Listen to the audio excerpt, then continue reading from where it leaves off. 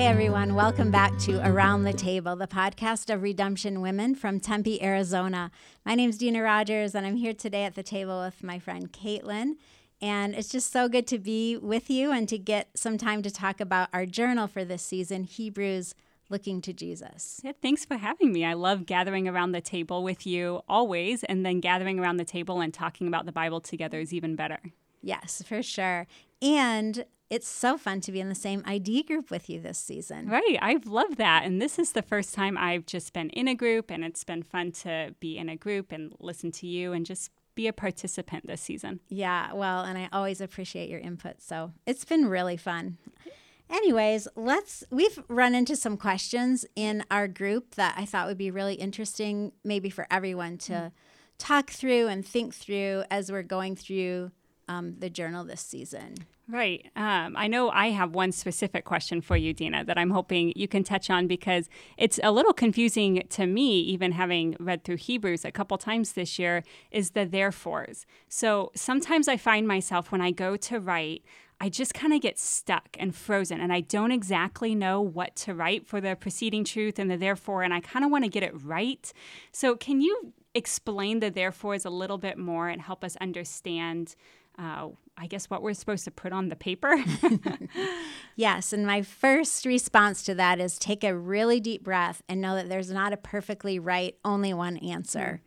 I think as we were studying and running across so many therefores, it just reminded me that this writer was being very intentional about specific things that he wanted us to know. Mm-hmm. Sometimes you'll see therefore, sometimes consequently, sometimes since then, but he always uses a preceding argument to point to either something new that we should know about God, or something we should know about Jesus or his redemptive story, or sometimes there's an instruction for believers, how we should respond. Mm-hmm. So I think that one of the reasons I wanted us to look at the therefores and to be aware of them was just so that we would track with what the author was talking about and not go off on a tangent.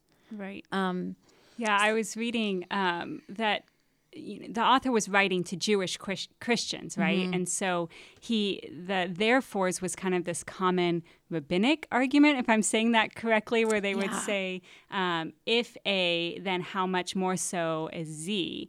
And so the recipients of this sermon or this letter understood that argument, but on our end, it sometimes seems a bit confusing. So we're currently in Hebrews 5 through 6. If you guys are tracking with us, would you mind walking us just through one of those therefores? Oh, sure. That'd be great. And I think one of the things, the way it's written in the journal is what are the preceding or surrounding verses? What do they tell us? And then what's the therefore? But I think if in your head or even when you're writing, you start with the therefore, it might make it more simple. So that would be helpful. Yeah. So Hebrews 6:1 says, therefore, let us leave the elementary doctrine of Christ and go on to maturity, not laying again a foundation of repentance from dead works and of faith toward God and of instructions about washings and all the things that they were familiar with. Mm-hmm. And so the therefore is let's move on. Let's become more mature in our faith. Okay. Let's not get stuck with what we already know. Mm-hmm. So then if I go back to the end of chapter 5, he's kind of giving them a little bit of a reprimand. And he says, by this time you should be teachers, but you still need somebody to teach you about the basics.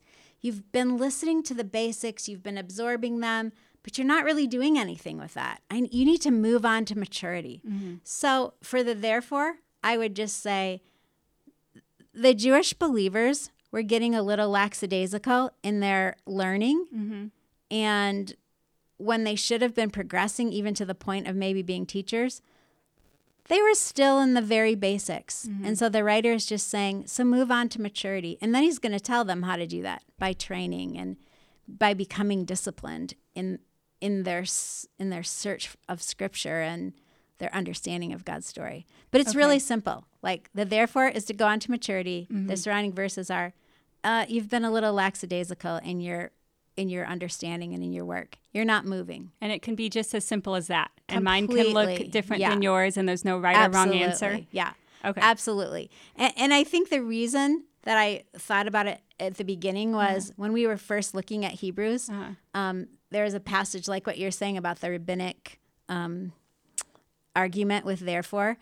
And there's a whole thing about how angels spoke to us and their message carried weight. Therefore, when we listen to Jesus, his message carries even more weight.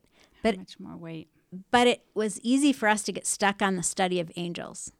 But that's not why he was talking about angels. He was talking about angels so that we could see Jesus. Right. So if we can look at the whole argument within the context of what the therefore is there for, we'll stay on track about what he's trying to say. Right. Does that make sense? Absolutely. Yeah, I definitely think that makes sense. I think it's hard for me to remember sometimes when I kind of get stuck on a passage. I'll get stuck on Hebrews 5, and I forget to look at it in the context of the whole book. That's why we read the whole book of Hebrews at the beginning, because the sermon in the context, well, it's a sermon, right? And so it's not, just a book and there's, a chapter of each book and each chapter kind of has a completion. Hebrews was a sermon, and it was a sermon that was written to Jewish Christians who have encountered persecution, right? Yeah. And were struggling to persevere in their faith. And so it's easy to forget that, it's easy to forget that it's a sermon and that it's meant to be heard in this whole context from Hebrews 1 to Hebrews to the very end. Yeah, and not only in the context of Hebrews, but with the background of the old covenant practices. Right, and the knowledge of that. So I feel like we've talked a lot about how Hebrews is this great place where the pieces of a puzzle come together. And I think it would be easy at this point to be a little discouraged because the pieces aren't coming together yet. But we have to keep looking at the pieces, and we have to remember, like you were saying, that within the context of the whole sermon, we're going to see things fit together, but we just need to sort of persist. Right. Keep going. Because especially Hebrews 5 through 6 is kind of it's such a shift in the book. So Hebrews 1 through 4 was kind of this buildup of an argument. He's really giving this background to the Old Testament, and he's starting to build his argument for who Jesus is, really, in Hebrews 1 through 4. And then 5 through 6 is really this break in the sermon, right, where he's just going, guys, get it together. I shouldn't have to be saying all this stuff to you again. You haven't learned it yet. You forgot to persevere in your faith. You forgot to keep going. You forgot that this was going to be hard, and you have to keep walking through the hard. Yeah. And you started giving up.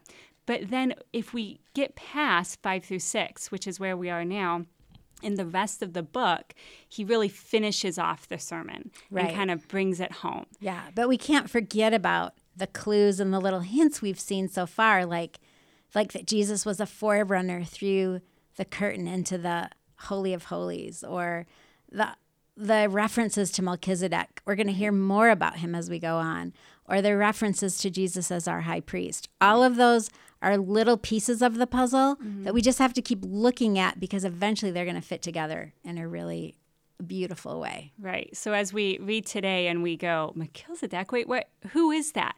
And you sort of can easily get frozen there and stuck there.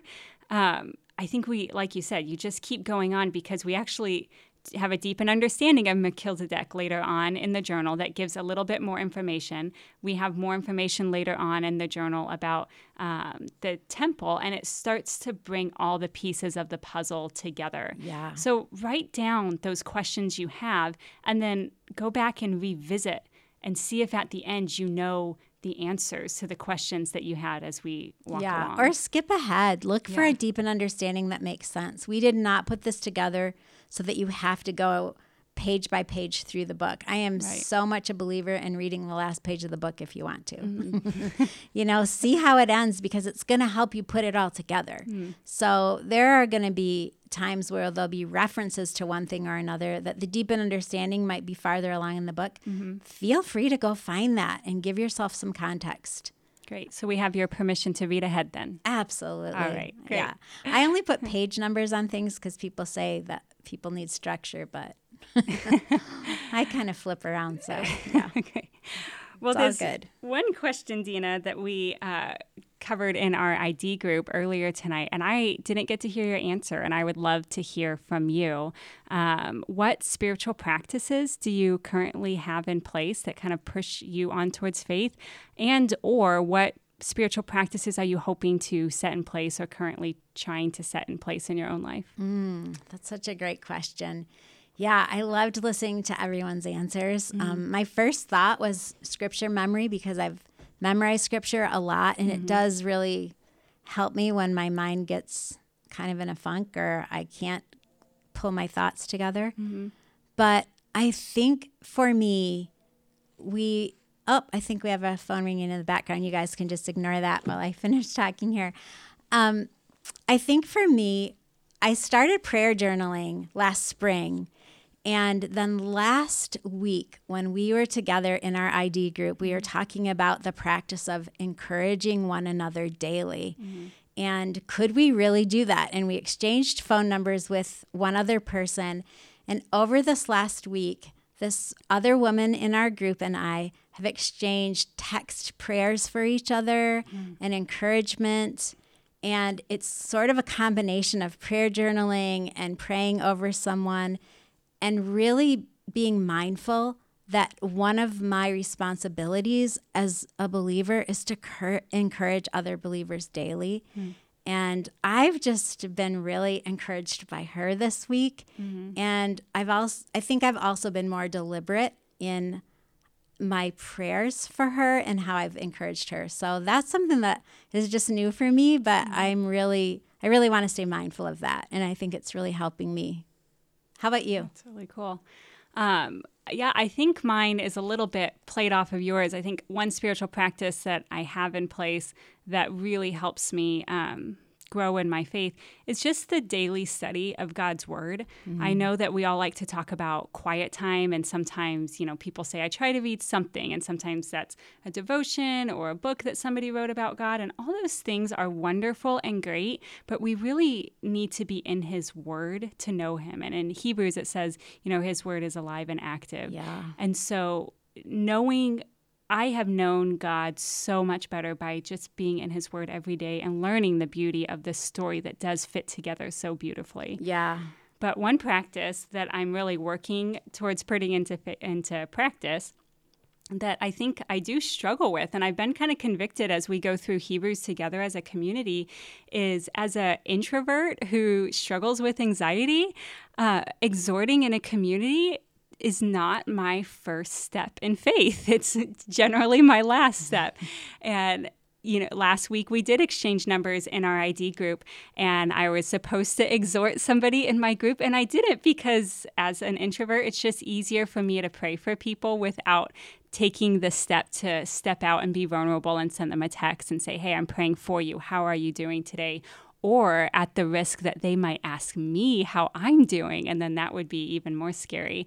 So I am really working towards exhorting people in community. And, that's doing FaceTime with a friend, even when I don't have makeup on and I just woke up in the morning, but God put her on my heart and I just want to say, hey, I'm praying for you. How's your day going? Yeah. Or sending a text message to someone who's on my mind, or taking that extra 5 minutes instead of, scrolling through Instagram right before bed, sending that text message and exhorting someone else in my ID group this week. So that's a practice that I would really like to put into practice in my life. And I just want to say that maybe exchanging phone numbers or text numbers with someone that you don't know very well isn't necessarily what Hebrews is telling us to do. Right. We kind of did that because it would be fun, Yeah. but maybe it wasn't I think that all of our personality types, whether we're extroverts or introverts or whatever, can still encourage one another